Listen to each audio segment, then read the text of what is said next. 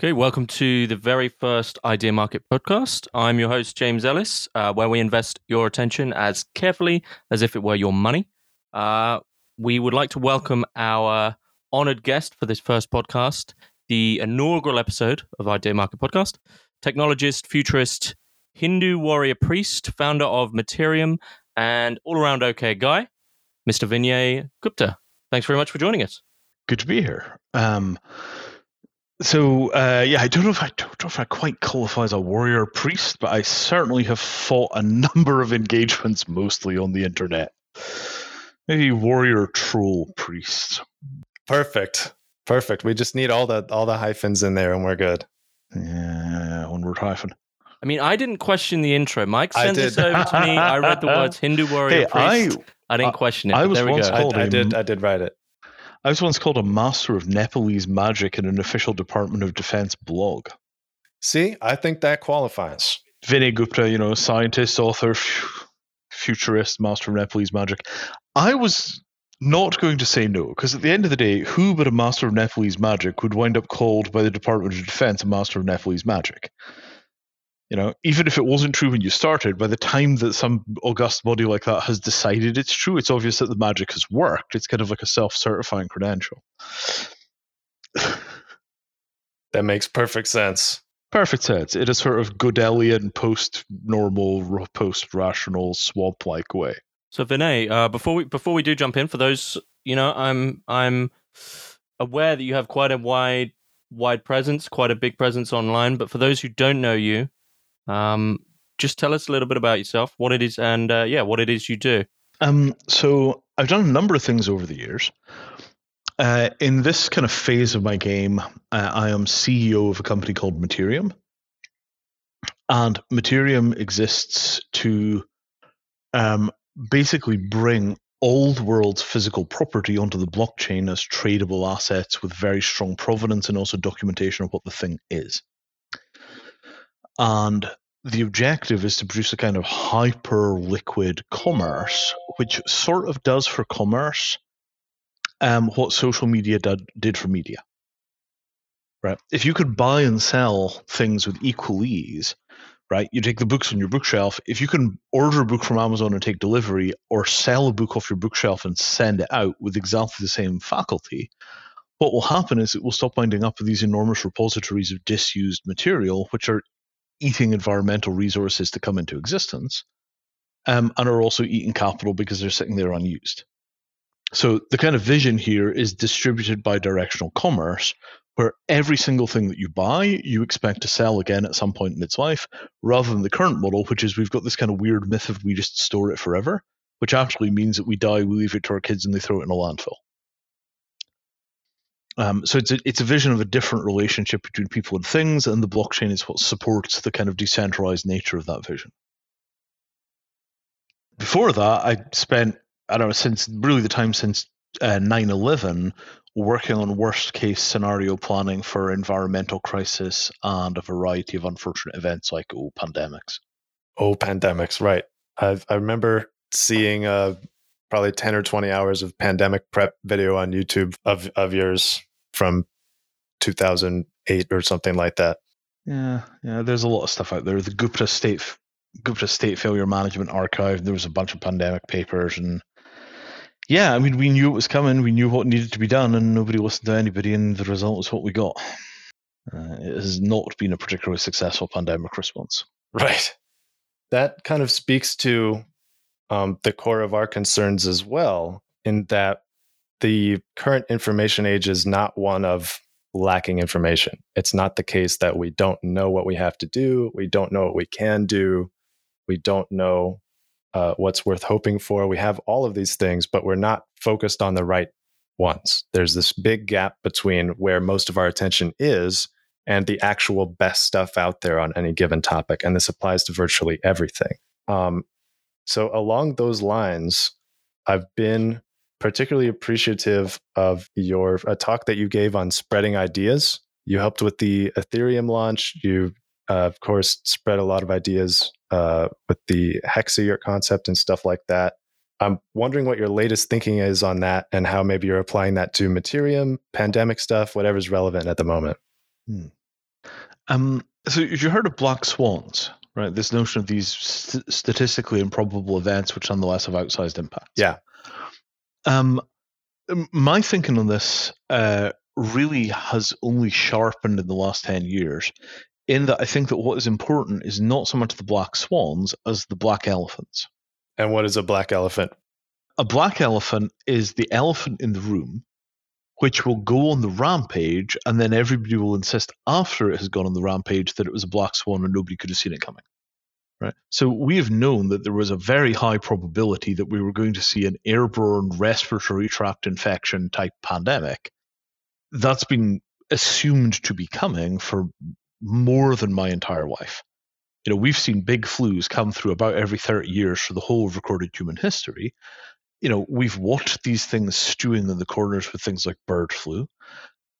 Everybody in the business is like, oh my God, it's only a matter of time. Then we saw SARS, then we saw MERS. The kind of heightening probability of a big viral event was just cranking and cranking and cranking. Everybody that had been in that business was like, this is coming, this is coming, this is coming, this is coming.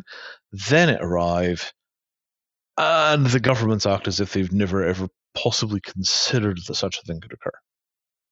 The vast gap between how prepared we theoretically were and how prepared we acted could be interpreted as malicious or deliberately incompetent, or it could be interpreted as accidental incompetence or some incentive problem or something like that. But since that debate might never be settled, my question is, how can anyone sort of help society become immune to this problem, regardless of what the cause is? How can we sort of compel attention in the right directions? So this is a fitness for purpose problem, right? It wasn't just the US, which was run by ass clowns, that screwed it up. It was all of the countries, right? Other than New Zealand, can you point to a single country that really got on top of this thing? Vietnam did amazingly well.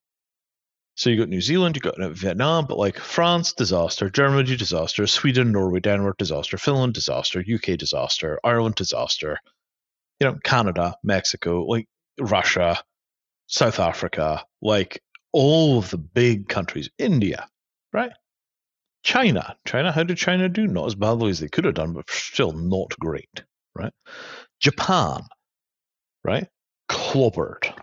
Nobody's going to get to look at the Olympics because it turns out they're just too afraid of COVID-19. So that as a situation, like if every major government on earth, with maybe half a dozen exceptions, totally screwed the pooch on this thing, what does that tell us to expect from the response from climate change? Yeah. Given that hopefully we have a little more latency to correct course on climate change than we did to a fast spreading pandemic, what are the kinds of pressure points we can push on to bring attention to the right places in time? Oh, in time was 20 years ago. Right. We've missed the boat on fixing anything to do with climate change, and we're about to slam face first into that thing. 100%.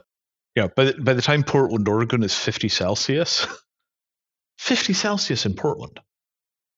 By the time that's happening, the climate change has happened. You can no longer prevent it. And all the carbon that we've put into the atmosphere is going to continue to produce batshit insane weather until the carbon's been metabolized back out of the atmosphere, either naturally or artificially. And we're still continuing to contaminate the atmosphere with another 24 gigatons of carbon a year. Right? We are completely fucked. And how do you get people to pay attention to the fact that we're completely fucked? Because nobody wants to think we're completely fucked, but we're completely fucked. Right? We are now outside of the safe operating envelope for the planet, and we're continuing to throw the carbon out at 24 gigatons a year. Oh my God, we are screwed. And people don't understand this. But at the point where we realize how badly screwed we are, that's the first thing that has to happen before we're capable of changing it. How do we get people to relate to and face grotesquely unpresent truths? Yeah. It's hard.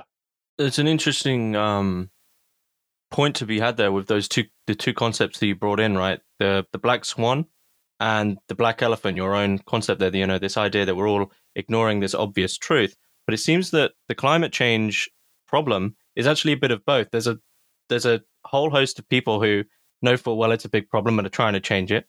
But there's a load of other people who are still going on about their business, but equally know it's a problem, but just don't want to admit to it. So my question to you would be that one is, it's the huge question, which is, why do we ignore these black elephants? And two, what do you think is to be done in relation to that answer? Why is it that we ignore them? And then how can we sort of alter the reason why we ignore them so we no longer actually do? So back in the day, roughly 10% of women died in childbirth. And over the course of having 3, 4, 5, 6, 8 kids, a huge percentage of the female population died in childbirth. Now, this was not true for all societies, but it was certainly true for Victorian London, which had horrendous practices around childbirth. And, like doctors didn't wash their hands. And I mean, it was kind of an apocalyptic worst case. But for example, there are a lot of countries in Africa today which have very, very high rates of maternal mortality. Right? South America, a couple of countries, there are places where it's just super dangerous to have babies. Somehow people continue to manage it. If you know that there are alligators in the water, if you don't go down to get water, everyone is going to die. And if you do go down to get water, the alligator's only going to eat one of you, and 30 people are going to get water. So I think that human beings are, unfortunately, deeply biologically pre-programmed to go and get the water out of the alligator-infested pit and to continue to have babies regardless of how dangerous it appears to be at the time. We're programmed to be risk blind, because if you're living out as a monkey on the fields way back in the day and, before we'd invented fire, almost everything you do is going to get you killed, and you just have to breed faster than you die. And that's evolutionary success. So I think that we're in a position where what's happening is a lot of people are still acting as if the objective is to breed faster than we die. And that doesn't really work for meta-systemic problems like climate change. There is this thing of like, look, if I just pay attention to the fashion papers and I skip everything else, there's a decent chance that I'm going to make it through this lifetime and have 3 grandchildren, at which point biological success, evolution is happy, we won. And that might even be true, right? But it's still going to leave us with like a 2 billion person death toll from climate change. We need to start taking risks seriously because we need to start looking at the danger rather than looking around the danger.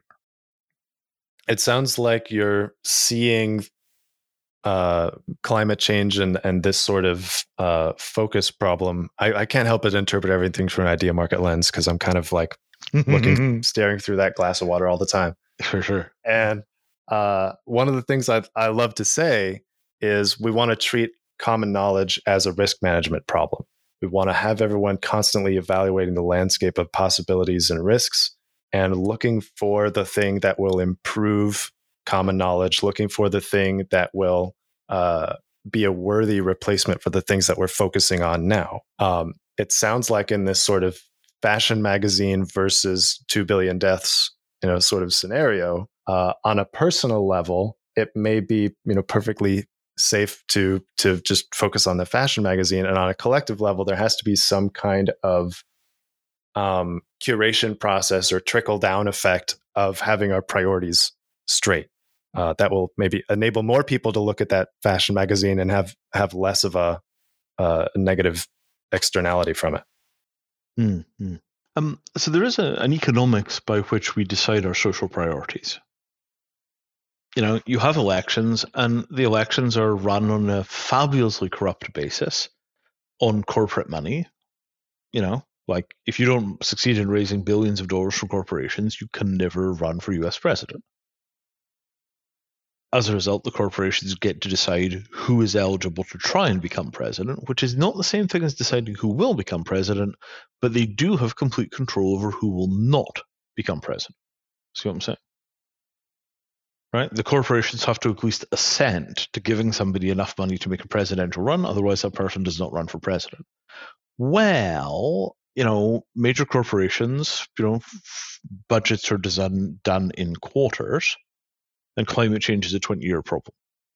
How do you get an entity that thinks in 3-month time windows to consider a 20-year problem that is not going to take effect until long after they reach retirement? And we tried that, and we tried to make the corporations wise up and be accountable and change their practices and all the rest of that stuff. nobody was willing to legislate corporate behavior in any substantive way on climate because the governments were already paid off by the corporations. And the corporations weren't willing to take the long view because the corporations are assessed based on the needs of the shareholders in these 3-month windows. As a result, total paralysis while the corporations continued to emit carbon for the critical 20 years in which we had a chance to avoid millions to hundreds of millions of people dying of climate change. Yeah. Right? What we're looking at here is literally a Holocaust. Well, let's sorry, go on. No problem. I wanted to shift the conversation slightly to something more optimistic, such as childhood starvation. I wanted to ask you about this because you wrote an article a while back arguing that we should have a new standard of social prosperity, and that standard should be how we treat children, how we treat people who are vulnerable and have basically no rights in the public square. And do you remember what I'm talking about? Yeah. This is the article about human rights for children. Yeah, human rights for children. The reason I loved this was because it resonates with this sort of 3-pronged criteria I like to apply: true, surprising, and important. Mm-hmm. That this is not something that we think about a lot in the public square as like a point of leverage by which we might reorganize our standards and improve our priorities in a certain way. But I think our treatment of children as a culture, because it's so voluntary, is a great measure of priorities and a great sort of beacon around which we can organize things. I was wondering if you can elaborate on your case for that and where you see it going. Sure. So, to understand where we are, right, requires us to think about what we're baking into the future right now. Right? And what we're baking into the future right now is, 24 billion tons of carbon a year, more than the Earth can absorb, go into the atmosphere every year. Right? And we're already at the point where, 50 Celsius in Portland, that's kind of a problem, right? If we had seen 50 Celsius in Iowa, it would have wiped out US corn production. And then you have a real problem, right? So that additional 24 gigatons a year that we're putting out, every single year we continue to do that makes the average existence of every child on Earth worse and less probable to reach adulthood, right? We're literally taking the curve of the future and we're burning resources in the present so fast that we're just ramping down future expected net quality of life every single year that we continue with the current status quo, right? Because we're not willing to take the hit ourselves, we're passing that hit on to future generations. So it sounds like the human rights for children idea is a way of sort of sneaking around the climate change moniker, which people are familiar with and kind of tired of being hit over the head with. And like they've already kind of decided to push it aside. But if you give people this new potent sort of angle to approach it with, it ends up having the same effect while feeling like a fresh new imperative. Am I kind of feeling that right? Or do you see it differently? We have a huge grab bag of issues related to the human rights of children.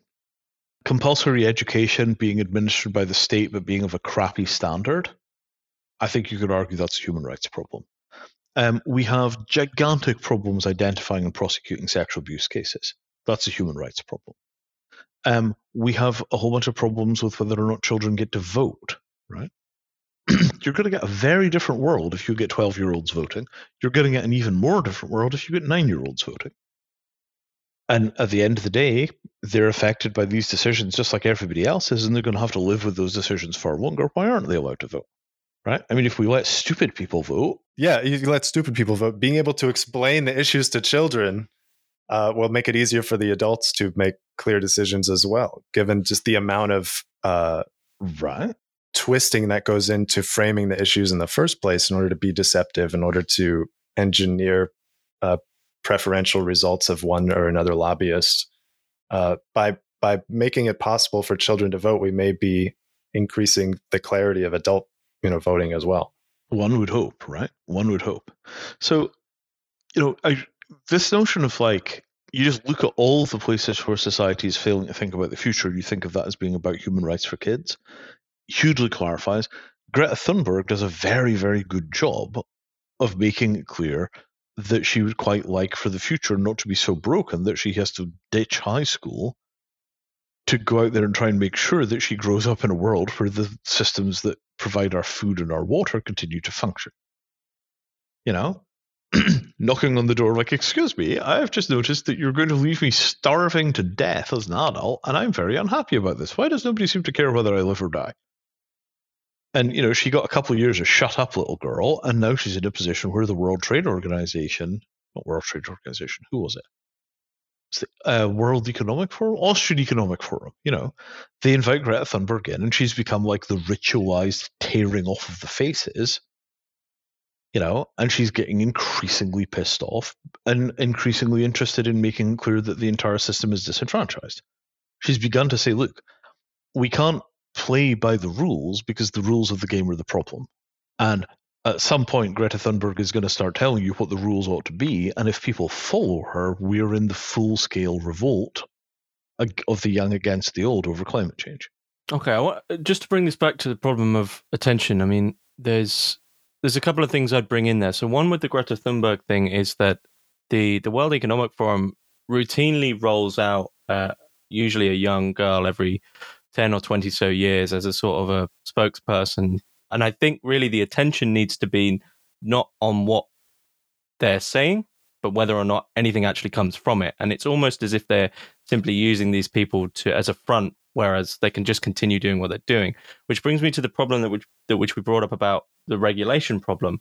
And I'll be interested to see where you sit on this, Vinay. Often it's brought in from both sides and they both have different opinions on this, which is the problem of agency. So on the one side, you can say there's people who say, right, we need to regulate the corporations who are firing out all this carbon. We need to regulate the companies, the businesses, and the corporations. On the other side, there are the people who are saying, well, that might work, but equally we need to remember that it is the consumers who do purchase these products and therefore bolster the continued carbon output. If they weren't purchased, the corporations wouldn't output all the carbon. So do you think the attention needs to be more on the corporations, or do you think the attention needs to be on how, as consumers, we can actually alter our mindset to not desire these things which do pump out increased carbon? Or do you think it's a bit of both? It's neither. Okay. It's 100% the government, right? It's 100% the government. What should we be pressuring the governments to do?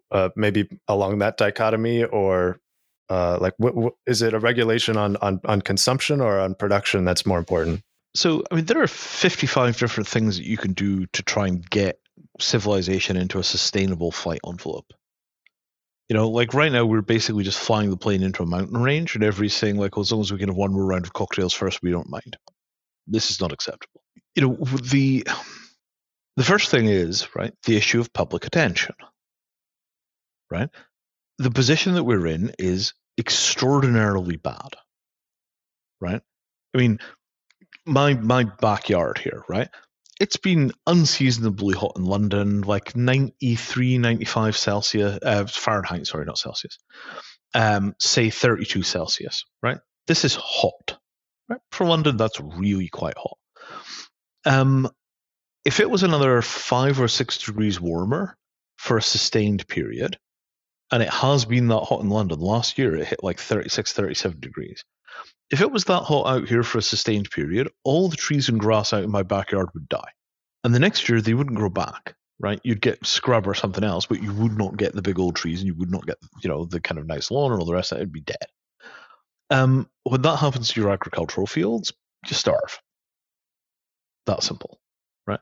So for me, as I look out the window, like the grass is going a little yellow, that's the point where you sort of think like, oh, we might have a problem. Like, this is a bad thing. And then you've got this 10, 20-year overshoot with this enormous emission of carbon that will continue to cause warming. Even if we stop today, we still have to live with this, and it will get worse.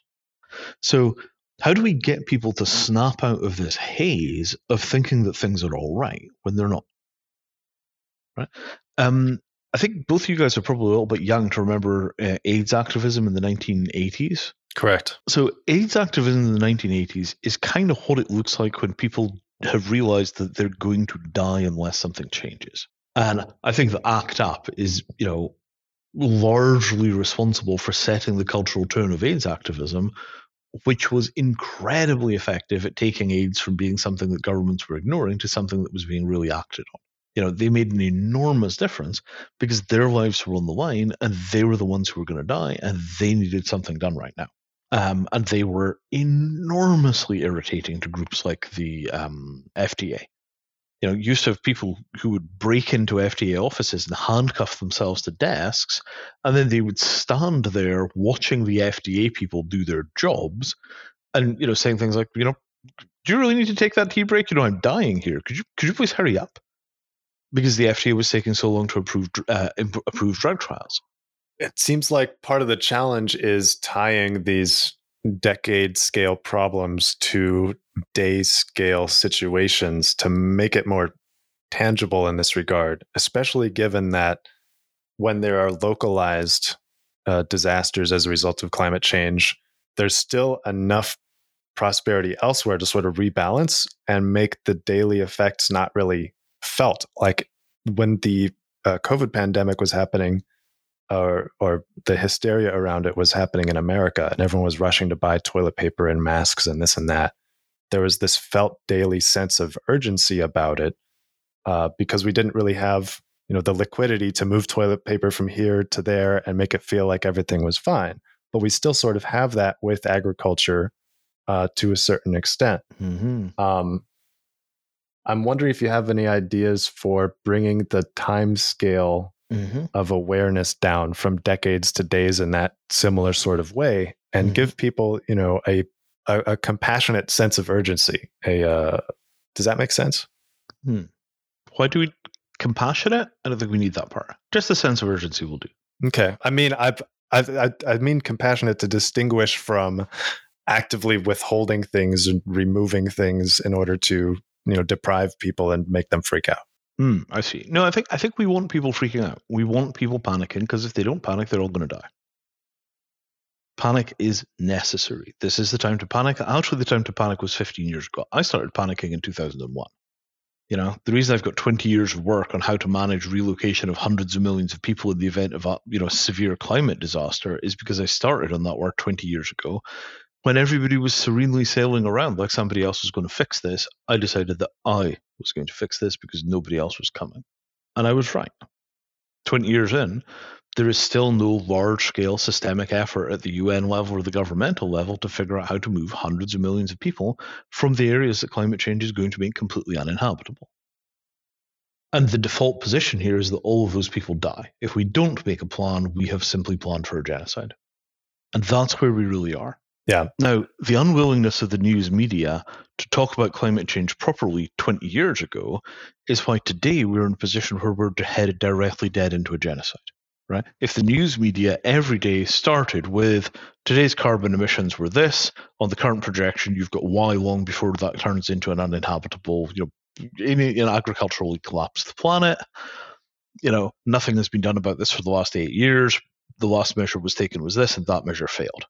If that was the top line item of the news every single goddamn day, do you think we would still be fighting climate change with two arms tied behind our back, relying on little girls to do the frontline combat?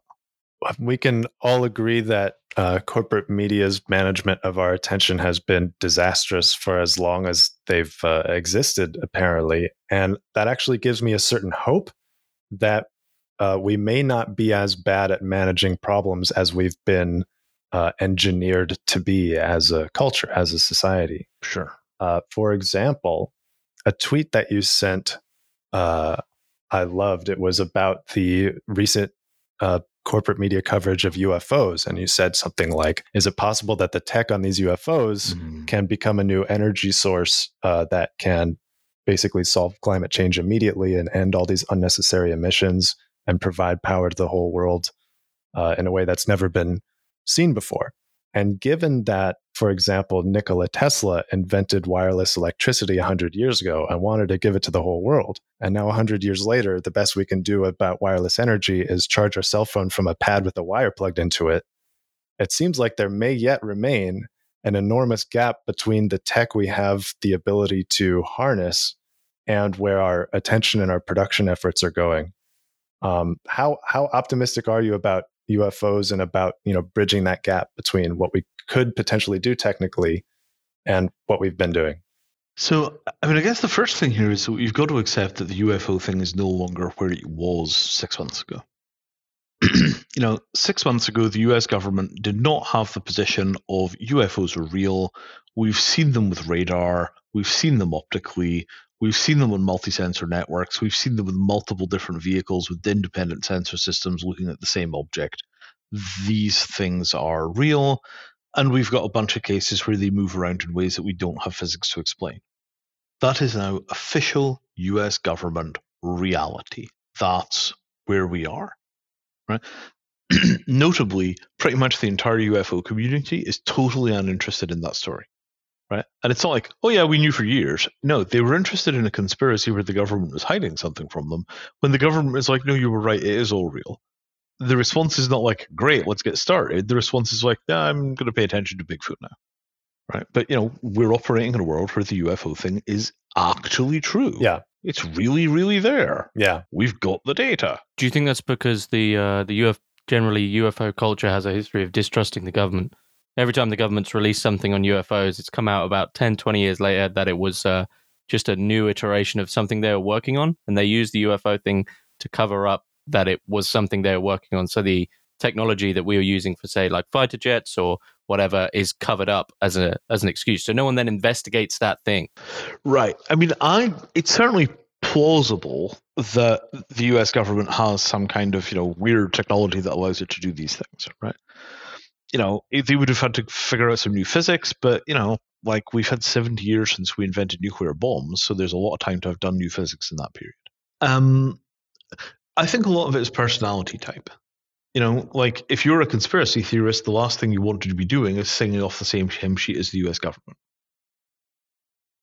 You're in it to point the finger at the bad guy and say they're lying to us. Well, okay, now they're not lying to you. Because they're not lying to you in the way they were lying to you. They're telling you a partial truth rather than denying everything.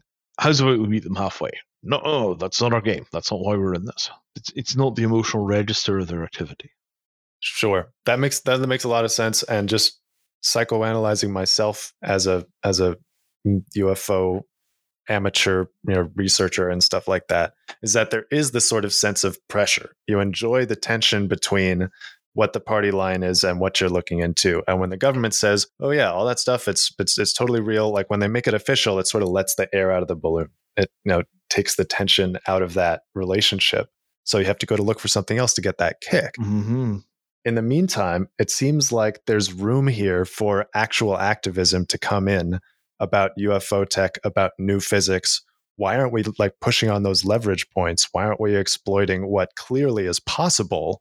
Yeah. Why aren't there new industries and venture capital springing up all over the world immediately once it becomes clear that this is all within the realm of possibility? Even for the physicists, right? How big a collider do you have to build before you can see as much new physics as there is in the Navy radar details about the flight of these UFOs? Precisely. Right. And why isn't the physics community just like, okay, give us all the sensor data. We're going to use this stuff in the same way that we would data that we got out of a super collider. Yeah. And extrapolate, right? If we can see something do this, then the following has to be true about the laws of physics, right? Well, if it did this and it did this, then what must be happening is that. And suddenly we've got a whole bunch of input about physics that we don't currently have, because these are experiments that we can't perform ourselves, but we can certainly see them being performed. Yeah. And it strikes me as still an attention problem that we have the government coming out and officially endorsing things, mm-hmm. but they're actually not endorsing things that hasn't already been public information, often for decades. And there's often patents filed in ownership of the Secretary of the U.S. Navy that reflect some of the abilities that these reports are describing. The information is all there. It's that there's no sort of economic or political will in the direction of exploiting it to the extent that we could. With all of this, the crux of it is an attention problem, but it's a paradigmatic attention problem. People carry a paradigm that life is basically fine when it's not. they carry around a paradigm that UFOs are not really real, or if they are real, they're not important, when they're sort of central to everything. They carry around a story that, COVID is not that big a deal. Well, let's just see what happens next, because historically these things have tended to be quite important. There's a sort of positioning where there's a kind of business as usual acceptable default reality, and almost any piece of new data that threatens the integrity of that story just gets sidelined in favor of that story, even though that story is in fact fundamentally without grounding. How can we accelerate a paradigm shift in this regard? Is there some kind of activism, or dare I say, Gandhian satyagraha that could bring attention in the right ways and force the issue? To me, it's legitimization of panic as a response to modernity. We should have been in continuous hyper-vigilant screaming mode since the invention of the nuclear bomb. Well, fortunately, it coincided with the invention of the TV, which kind of nullified that, maybe. Right? The TV, the antidepressants, the anti-anxiety medications, we went from a world in which the future of the species was safe, and even if we died, we knew that life around us would go on, to a situation where the species is acutely imperiled without ever changing our emotional attitude towards the world that we lived in. Things went from, kind of okay to, oh my God, we could all be winked out of existence in an instant. Isn't this sort of one of the key problems, though, is that it seems, at least to me, correct me if I'm wrong or you believe different, that you can't really eat your cake and have it too with regards to modernity and climate change. You can't be going on flights around the world on holidays every year and equally try save the planet. So this idea of modernity, which you brought up, people love it because it's comfortable. So in warning people about climate change and making it a reality, they've got to become discomfortable for quite a while. That's right. And this is a critical thing, right? How do we persuade people to get better at dealing with the discomfort which comes from dealing with reality as it is? It sounds sort of like this psychotherapeutic imperative, but at a cultural scale, at a mass scale. Yes. I mean, it's a lot to do with how we form gestalts. We build a world model based around a set of data, and usually there's some data that is anomalous and that we just leave out of the world model because it doesn't fit. And we're now in a position where the anomalous data pile is beginning to overwhelm the kind of regular, ordinary 1950s leave it to beaver false world. And we don't even have a really good name for that false world. Somewhere in the nuclear era, we basically just pulled this backdrop down in front of our eyes, stuck it to our hat brim, and we've just had this set dressing hanging in front of our faces since the nuclear bomb arrived. Of course the government is on your side. It's built death machines enough to kill the entire future and wipe out your planet forever. But, they're really good-hearted and they're here to take care of us. Right, yeah. And that kind of relationship between people and information, right? Come on, guys. The nuclear bomb is the problem. The climate change is a small problem. The nuclear bomb is a much bigger problem than climate change in its way. Because the nuclear bomb and the failure to react to the nuclear bomb, that's all us. So I kind of feel like this is I don't want to too fine a point on this, but the attention economics problem starts with how do we break the paradigm that things are okay? And once we've broken the paradigm that things are okay, how do we then help people prioritize what their major emergency concerns are, given that there are such a large number of potential sources of trouble? If I understand correctly, you've been working on this problem from a variety of angles for some decades, and one of your more recent experiments or discoveries is that capital and entrepreneurship is one of the probably more effective ways to approach this. It kind of sounds like by building Materium, you're incentivizing the changing of the paradigm by giving people the opportunity to profit from doing that. Mm-hmm. Mm-hmm. Does that align with how you see it? Because it seems like that might be an avenue for accelerating the change if you can make it like a sexy venture of some kind. Well, I mean, government is dead from the neck up. Civil society is dead from the neck up. Commerce seems to be very, very alive right now. I'm thinking here of Elon Musk and Google and Amazon. These are all institutions which are doing radical new things with the world. Some good, some bad. But you can't deny that they're getting results better than the governments are typically getting when they go out and try and do something crazy. So I don't think we have a choice about doing this stuff in an activist way as business people. I also think that it's very important that as we get to these points of transformation, we understand who is in charge of the story and what they can do. Because sometimes you think that people are in charge of the story and then you try and change things and you discover the government is in charge. And then at that point, whatever effort you put into changing the minds of the conscious people is largely wasted. You have to be influencing the people that are the decision makers. In a lot of cases, that's not the people in the marketplace, it's the people in the State Department. Just to perhaps take this on a tangent, we have a couple of questions here in relation to ideas, as we are Idea Market. We could bring it back to climate change if we want, but we could see wherever this goes. So this question is completely open. But we'd like to ask you, what's an idea that you're long on, and what's an idea that you are short on, generally? So I want to really hammer this down, right? I got 20 years invested working largely for free on figuring out how to manage hundreds of millions of climate refugees, because in 2003, 2004, I completely gave up hope on any possibility that we were going to avoid climate change by social or technological change. Right? I knew 20 years ago we were not going to turn the ship and we were going to run aground right into the heart of this thing. So what is it that I knew that allowed me to start changing what I did with my life 20 years before most other people realized there was a problem? You see? The information that we're exposed to changes what we prioritize. This is what I mean about paradigmatic change, right? I'm in this position because of an old hippie bastard, right? And this old hippie bastard runs a thing called World Watch Institute. He's called Albert Bates. And in 1995, he sat me down and said, right, kid, there's this thing called the environment. Have you heard of it? I'm like, no.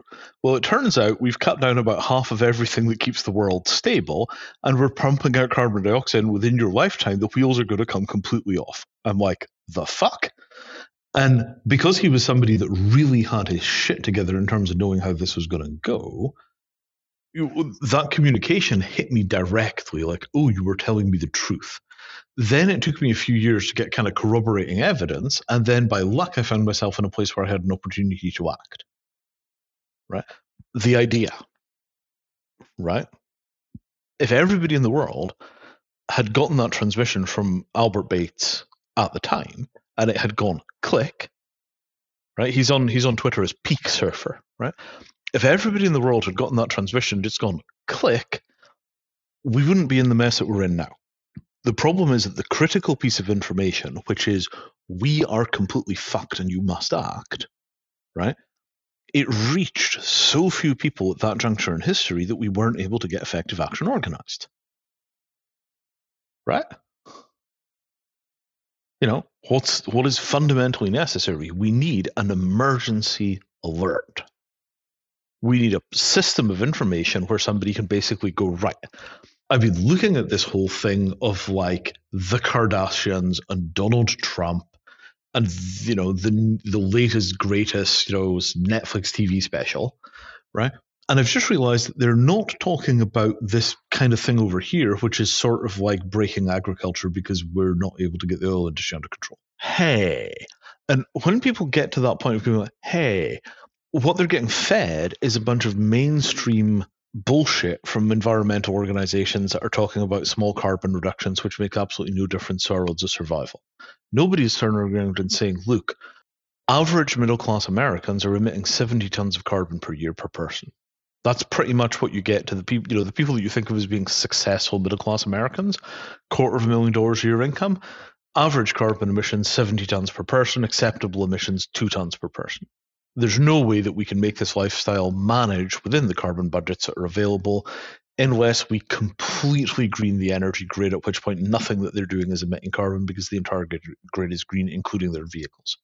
Right? And because we don't accurately communicate the truth about the level of change necessary for us to not break agriculture, what you get is people that are trying to do the right thing environmentally who wind up shopping for different things rather than understanding that we need a root and branch transformation of the core processes of industrial capitalism, right?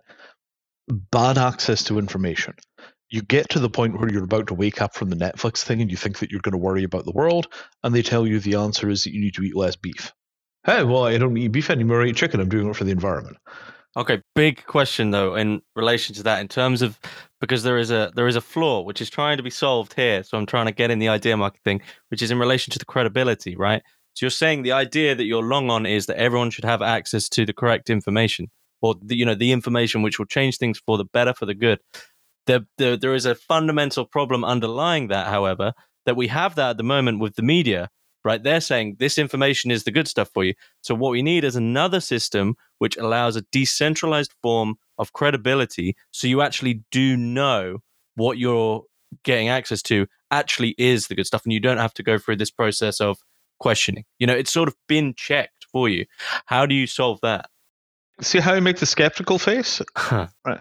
I make this skeptical face because you think decentralized and credibility have anything to do with each other, right? But you're not wrong, right?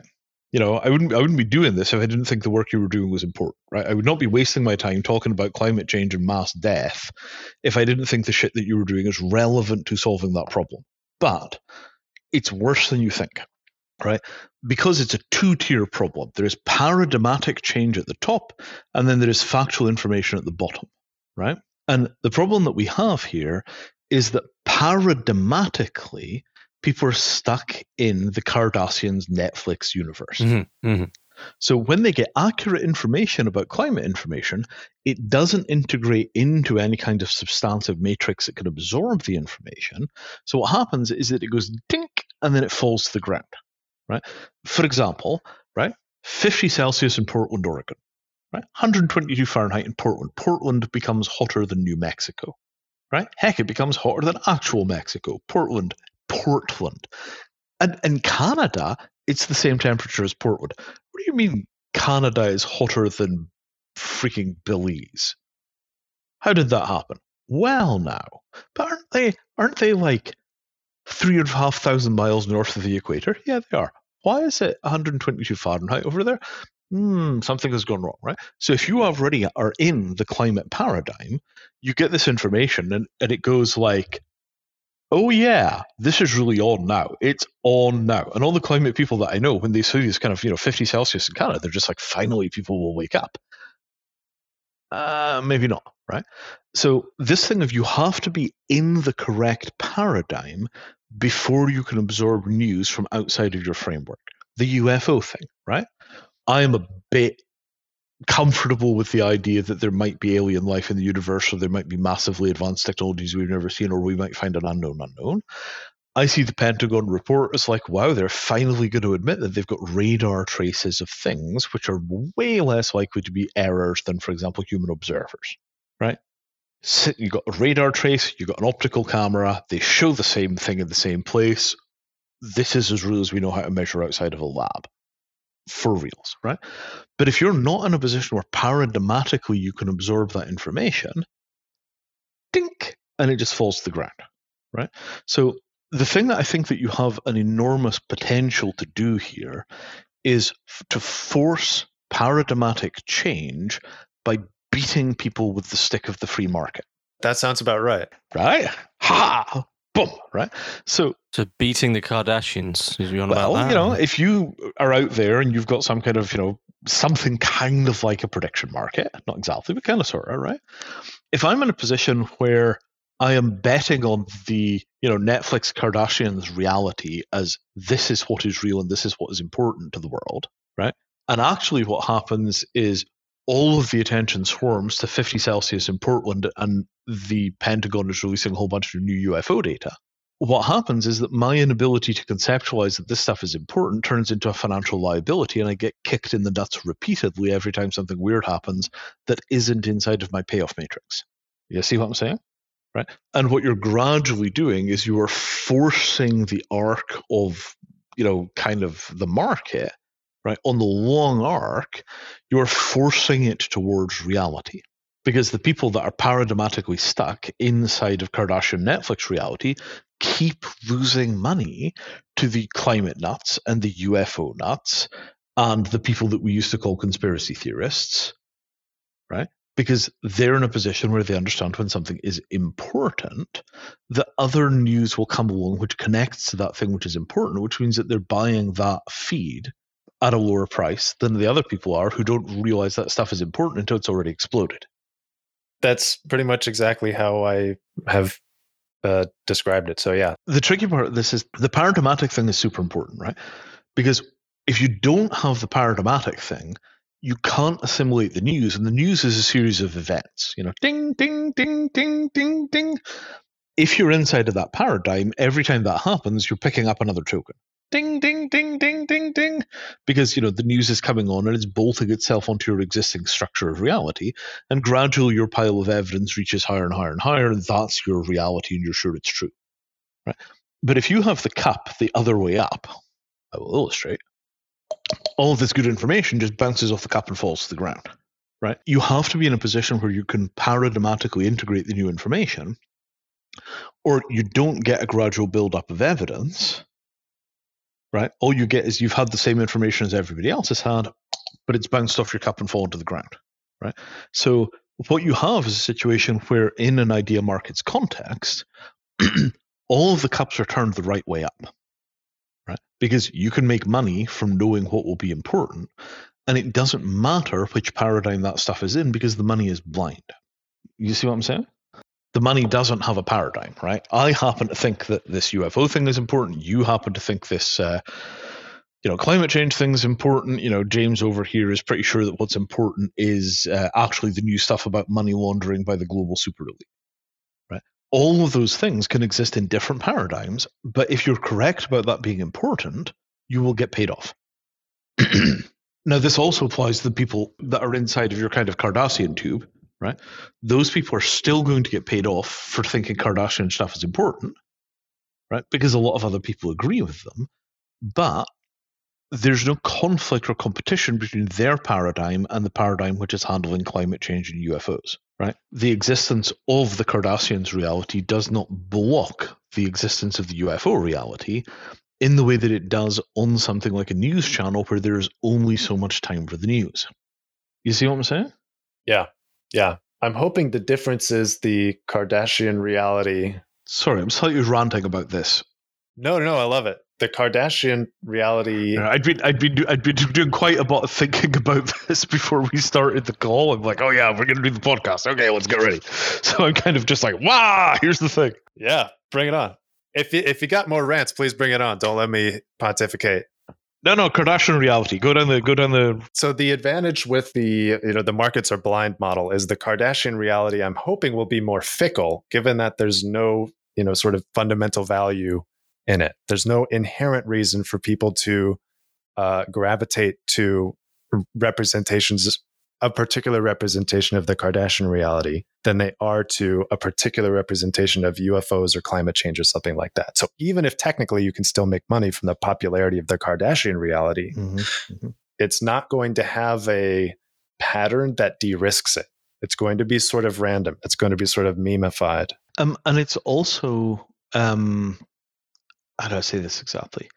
I had the right word in my head a second ago and it slipped out. It's predictable, right? Kardashian popularity doesn't wane or wax much year on year, and if it does wane or wax, it's on like the Taylor Swift curve, where Taylor Swift is gradually releasing fame to other artists, right? But the line is relatively predictable over time. Miley Cyrus, she's on an upward curve. It's relatively predictable. So the year-on-year predictability of those kind of things, there isn't enough volatility in the Kardashian market for somebody to make a lot of money speculating on it, right? Predictable trend. It's the equivalent of a blue chip stock. Nobody's making any money in blue chip stocks. Whereas if you were a serious UFO person 5 years ago and you went out and bought a bunch of options on UFO stuff will matter, boy, how did you hit the gold mine? Right, because we're at the beginning of a decade where I'm expecting continuous selective disclosure from the DoD for the next 10 freaking years.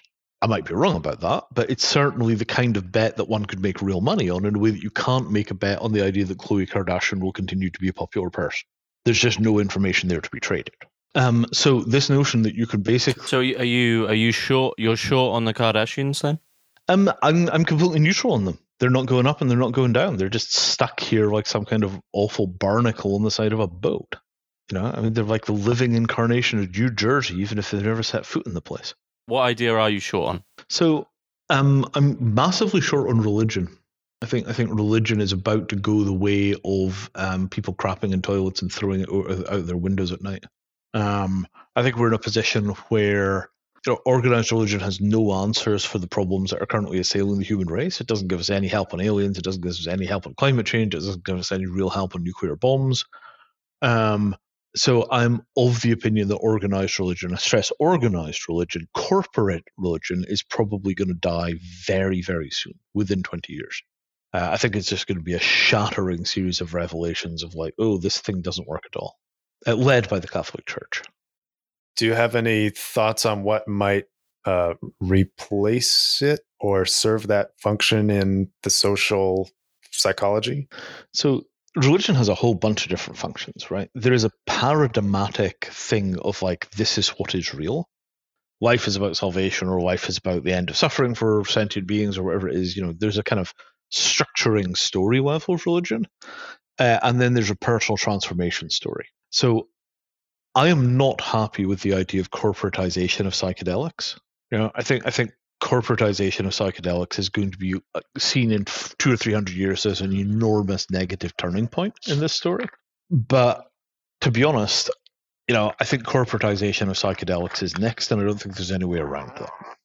So probably what you will get is personal transformation using psychedelics, franchised as branding, and it will look something like Scientology or EST or the Landmark Forum, but they will have access to psychedelic drugs, at which point they really can make that brainwashing stick. And it's going to be terrible, but it's probably less. That does sound like a nightmare. Doesn't it sound like a nightmare? Because that's what happens if you legalize the use of psychedelic therapies. Yeah. You're going to just wind up with freaking Landmark Forum on MDMA. I can see it now. Like you're in the middle of a trip and you're talking to all kinds of weird luminous beings, and suddenly a Pepsi logo comes into view and just passes by. And, you have to progress through the series of heaven through a series of microtransactions. If I wasn't so busy with material, the temptation would be to start exactly that, like personal transformation, cult plus use of psychedelics in jurisdictions where it's legal. I mean, the amount of money that unscrupulous people are going to make playing those games, at least I could infuse it with accurate yoga philosophy taken from my days as Swami Havabanana. Can you tell that story? James, if you don't know the joke, Swami Havabanana has been like a running joke in my life for decades. I don't know the joke. Yeah. So Swami Havabanana started out as a stand-up comedy routine that I would do for friends at parties. So whenever I have some terrible, terrible idea, which is like fundamentally unscrupulous and has something to do with human consciousness, it's like, oh, Swami Havabanana will get very rich running this scheme. Oh, it will be very good, very good. It's an awful racist stereotype, but it's 100% accurate. I for one would subscribe to that podcast immediately. I want Swami Havabanana. He's like the Jon Stewart of Eastern mystics. Yeah, the Swami Havabanana show. So there is high praise. So yeah, I think corporatized psychedelic personal transformation stuff, I think, is going to be a huge curse on the future of humanity, and I think it's going to be a gigantic industry. I think it's going to become an American export industry that will rival Hollywood or rock music or blue jeans. Because it's inevitable, right? It's what happens when you finally take MK Ultra and you sell it to civilians in the same way that we took spread spectrum wireless encryption. We sold that to civilians as Wi-Fi. Military technology eventually leaks into the civilian domain, and MK Ultra has not yet made the jump across. But when you get civilians using psychedelics in a corporate setting, it's just going to be the conversion of the MK Ultra know-how into a corporate environment. In what ways could we potentially inoculate ourselves against this future other than simply just not participating when it arrives? To be honest, I haven't really figured out what to do about that other than potentially starting one. Maybe it's one of those games where if you can't beat them, you should join them. Fight fire with fire. Fight fire with fire could do. Or the opposite advice is tell people to be straight edge. Because I am heavily advising young people at this point not to do psychedelics. right? My standing advice, having seen decades of my hippie peers doing psychedelics, is don't do psychedelics. Like, do them very little and do them in a party environment, because as far as I could tell, any kind of serious, heavy internal lifting on psychedelics destroys way more people than it helps. I'm generally, I mean, if you told me 30 years ago that I would be down on psychedelics and I'd think they were a terrible idea for people, I would have laughed in your face. But now, having seen the way that people turn out, I just don't like drugs anymore. I think culturally they're net negative. People should have been doing hard freaking spiritual heavy lifting, and they should have been doing hard political heavy lifting. Yeah, that makes perfect sense. So, sorry, I'm very ranty today. I do apologize. I want to go back to this thing about paradigms. So, paradigms are like hypotheses that people have about a market. The market is a bull market right now is a paradigm. The market is a bear market is a paradigm. The market is going sideways is a paradigm. This sector of the market will experience explosive growth as soon as the FDA approves this drug. Well, that's a paradigm, right? So right now we're in a position where the news shows, right? Fox News pushes a specific paradigm out into reality and says this is true, right? CNN, slightly different paradigm, one or two others, right? These things all cluster into a much more fundamental kind of meta paradigm, Western rationalist positivism, something like that, right? The future will be better than the present. Technology is very useful. People are basically good, except the people that we make news about. Politicians, they're always terrible, but government is the only way that anything ever gets done in this world, so it's still critically important. That sort of paradigm, there's probably 12 or 15 core beliefs that are in that structure. Half of those things are provably false in the environment that we're in. If I made a news show, imagine what the Gupta news show looks like. I don't want to have to imagine it, man. Let's do this thing. Well, like you see what I'm saying, right? Climate change today is worse than yesterday because the carbon is still coming out of the pipes, right? The US still has bases in 151 countries or whatever the number happens to be, right? Maternal mortality in Malawi takes a new plunge. Fantastic. We've really made some progress on that one. However, Botswana still has like a, whatever it is, 70% infection rate for the following demographics for HIV. If you just continue to talk about how the world really works to people, you wind up with a news show which is not about the news. It's about all the stuff which is true that they don't want to fucking think about. See what I'm saying? Yeah. The Gupta Daily Slap. Gupta Daily Slap, right? It's still shit, and people are still dying for no good reason. What the fuck? Right? The only reason that sounds like news, even though those things have been continuously true for decades, is because they're outside of the paradigm. So every time one of these pieces of information arrives, it sounds like news. Ding! Ding! That's the same thing you told me yesterday. Ding! Yeah, but you haven't updated the paradigm, so you hear it as new every time. Ding! And then eventually you get the piece of news which changes the paradigm, right? Finally something lands and goes ding, and suddenly somebody goes flump, and they go from like, hey, I happen to think that HIV is probably just caused by lifestyle choices, to, oh my God, that's an infection, right? And when public health people understood that about HIV in the 1980s, the entire course of the world changed in dealing with HIV.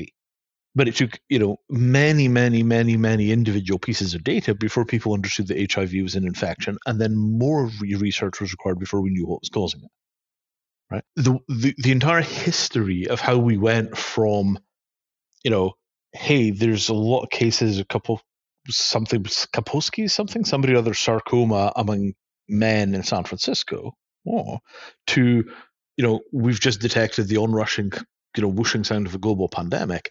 That's the same trajectory we're on climate change. It's the same trajectory that we were on COVID, right? We're towards the probably, hopefully, pray God, last third of the COVID pandemic. Half of the American population is still stuck the equivalent of AIDS denialism. How, there's just an enormous lag to change the paradigm to fit the facts. You see what I'm saying? Yeah, I have a theory that I want your feedback on. Oh, I didn't mean to interrupt though. Cool. No, let me punch through the thing I was trying to get to, right, in terms of framing where I think idea markets fits in this. Okay. Monetization of paradigmatic change, right?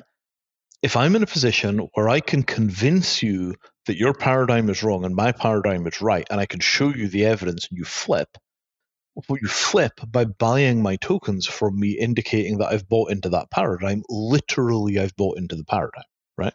So I amass the evidence that says this is true and news about this will be popular in future. That's the equivalent of a portfolio, a prospectus for a portfolio, right? Hedge funds for hypotheses. 100%. 100%. Yeah. See what I'm saying? Right. So the aliens, right? The aliens, there's a decent chance that these UFO things come from under the sea. They certainly seem to go in and out of the water with a fair degree of comfort and regularity. It's in the Pentagon stuff, right? So I have the aliens live under the sea portfolio, and I'm going to go and I'm going to buy into tokens that have something to do with the idea that the aliens live under the sea, right?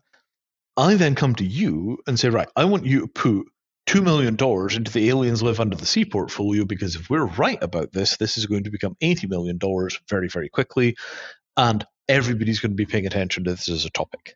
Okay, right? And what we're creating here is a system of incentives which pays people to put together portfolios of data that will cause people to change their fundamental paradigm in a way that changes their investment decisions inside of the idea market space. Here's your climate change is real and bad portfolio. Here's your solar panels going to revolutionize life in Africa portfolio. Here's your the Cardassians are over the hill portfolio, right? What we're creating is an opportunity for skilled analysts to put together packets of evidence for different kinds of positions. And right now we have no way of monetizing that kind of disciplined research. Incentive-based epistemology. Incentive-based epistemology. I have taken an hour to say those three words very, very, very badly. But yeah, that's what I'm talking about. Incentive-based epistemology.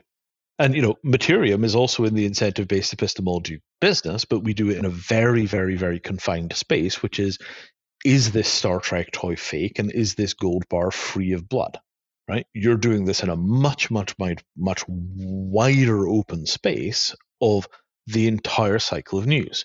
And this notion of incentive-based epistemology, that's always been latent in the discussions about, Vitalik's thinking about smart contracts and prediction markets and, quadratic voting and all the rest of that stuff. That stuff is soaked in there, but, it's never been really seriously deployed because everybody agrees about everything inside of the crypto space, right? The crypto people almost entirely operate inside of one overlapped paradigm, which is this stuff is going to take over the world. And other than that, they've got nothing in common. So, we just haven't really seen the application of correct leverage to crack open that problem.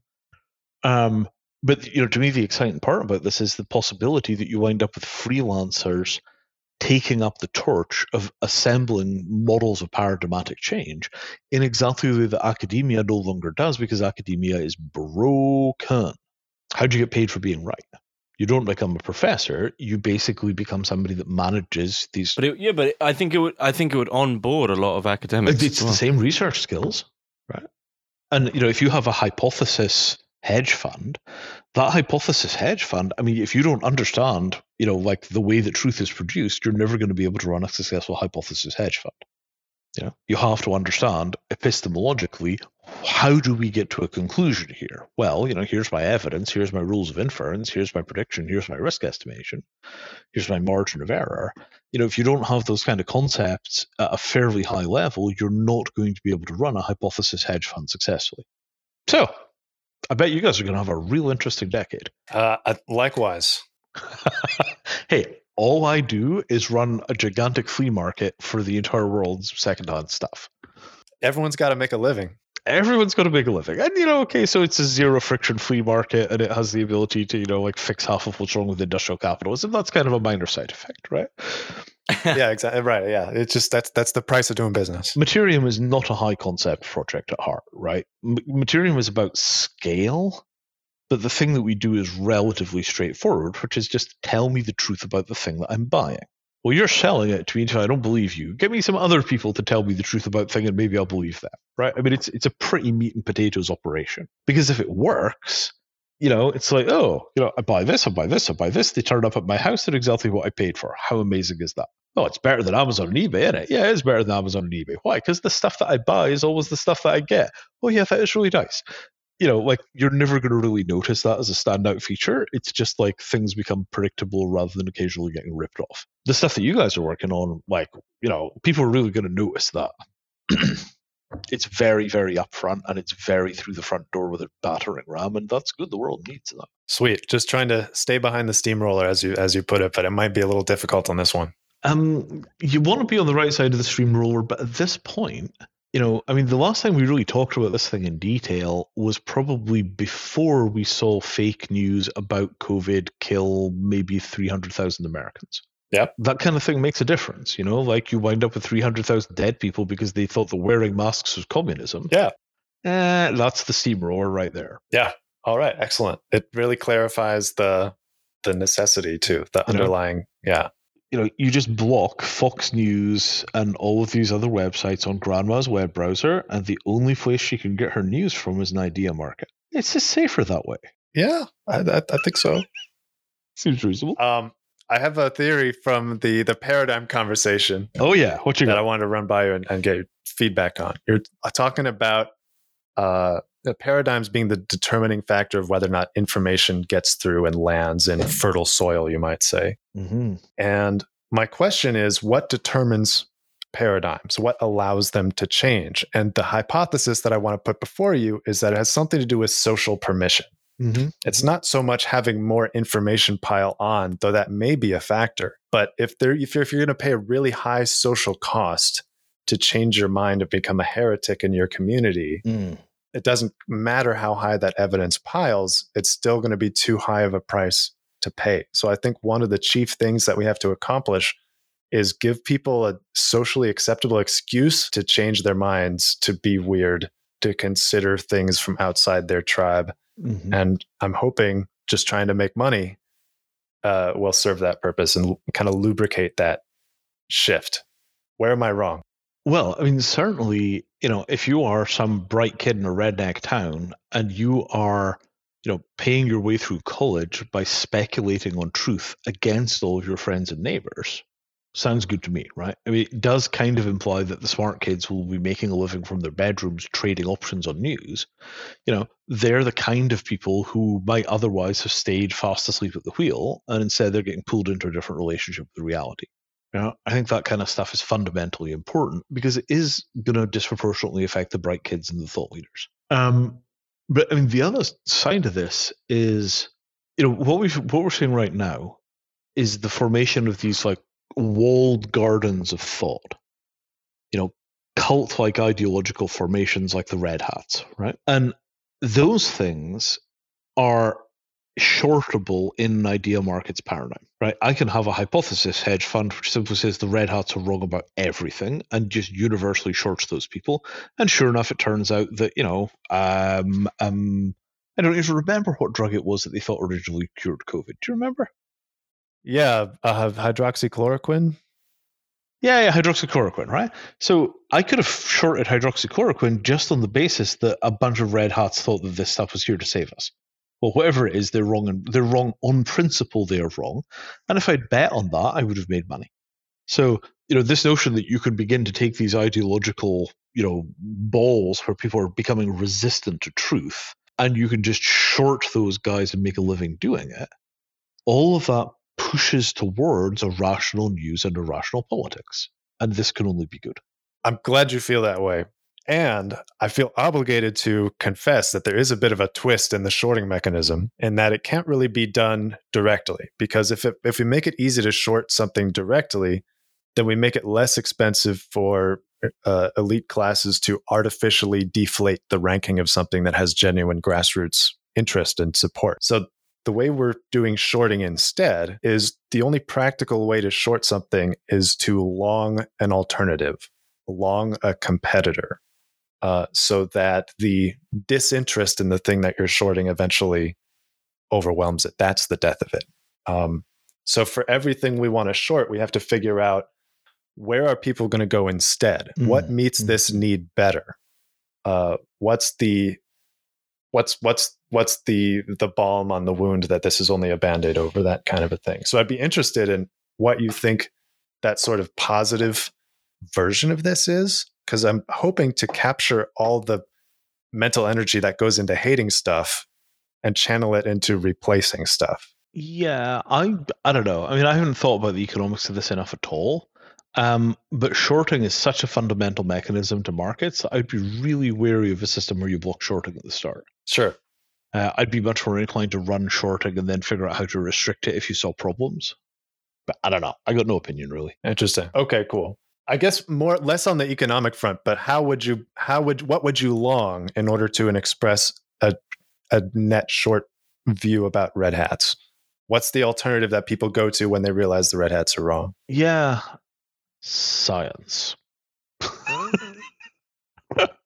Simple as that. Science. No, just that. Science. I mean, like the place where all searches for truth converge is either science or mathematics. And those are the areas where there is so much action in the world which is anti-scientific or non-scientific.